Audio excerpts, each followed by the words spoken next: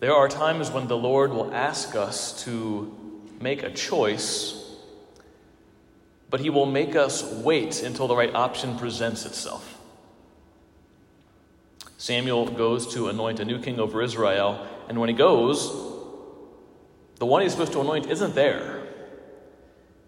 And Samuel could have just said, well, here's these men in front of me, I'm just going to pick one of them. Even though the Lord had not said that this is the one, he could have just said, well, I'm here, I'm in a hurry, I'm just going to pick one and get this over with. God has me here for a reason, I must have to pick one of these and just get it over with.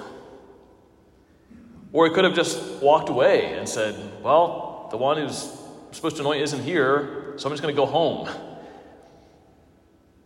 But he says to Jesse, do you have any other sons? And of course there is David out in the fields. And then Samuel and everyone has to wait until they fetch him.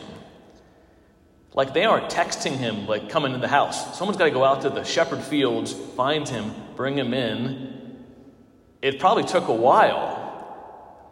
And that waiting might have been a little awkward for everyone, especially those older sons who were not picked by the Lord, sitting there with Samuel, hanging out until little David comes in from the fields. Sometimes for ourselves, we're in that same position where the Lord is inviting us into making some kind of choice, some kind of new decision.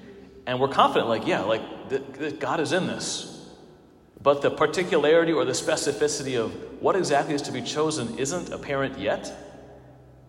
And in those moments, we're called to be like Samuel and not just making a hasty decision, or not just walking away and saying, whatever, this must not have been from the Lord, when you know it is. But being patient, asking for wisdom, asking even good questions of those around you and of the Lord. Do you have any other sons?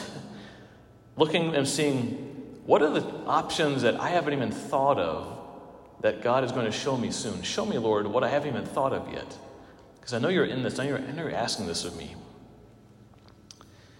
Let's ask Holy Samuel and Holy King David to pray for us, that we would always be in communication with the Lord in all of our decisions, especially the ones that we know God is calling us to choose something new today, but the actual choice hasn't presented itself yet.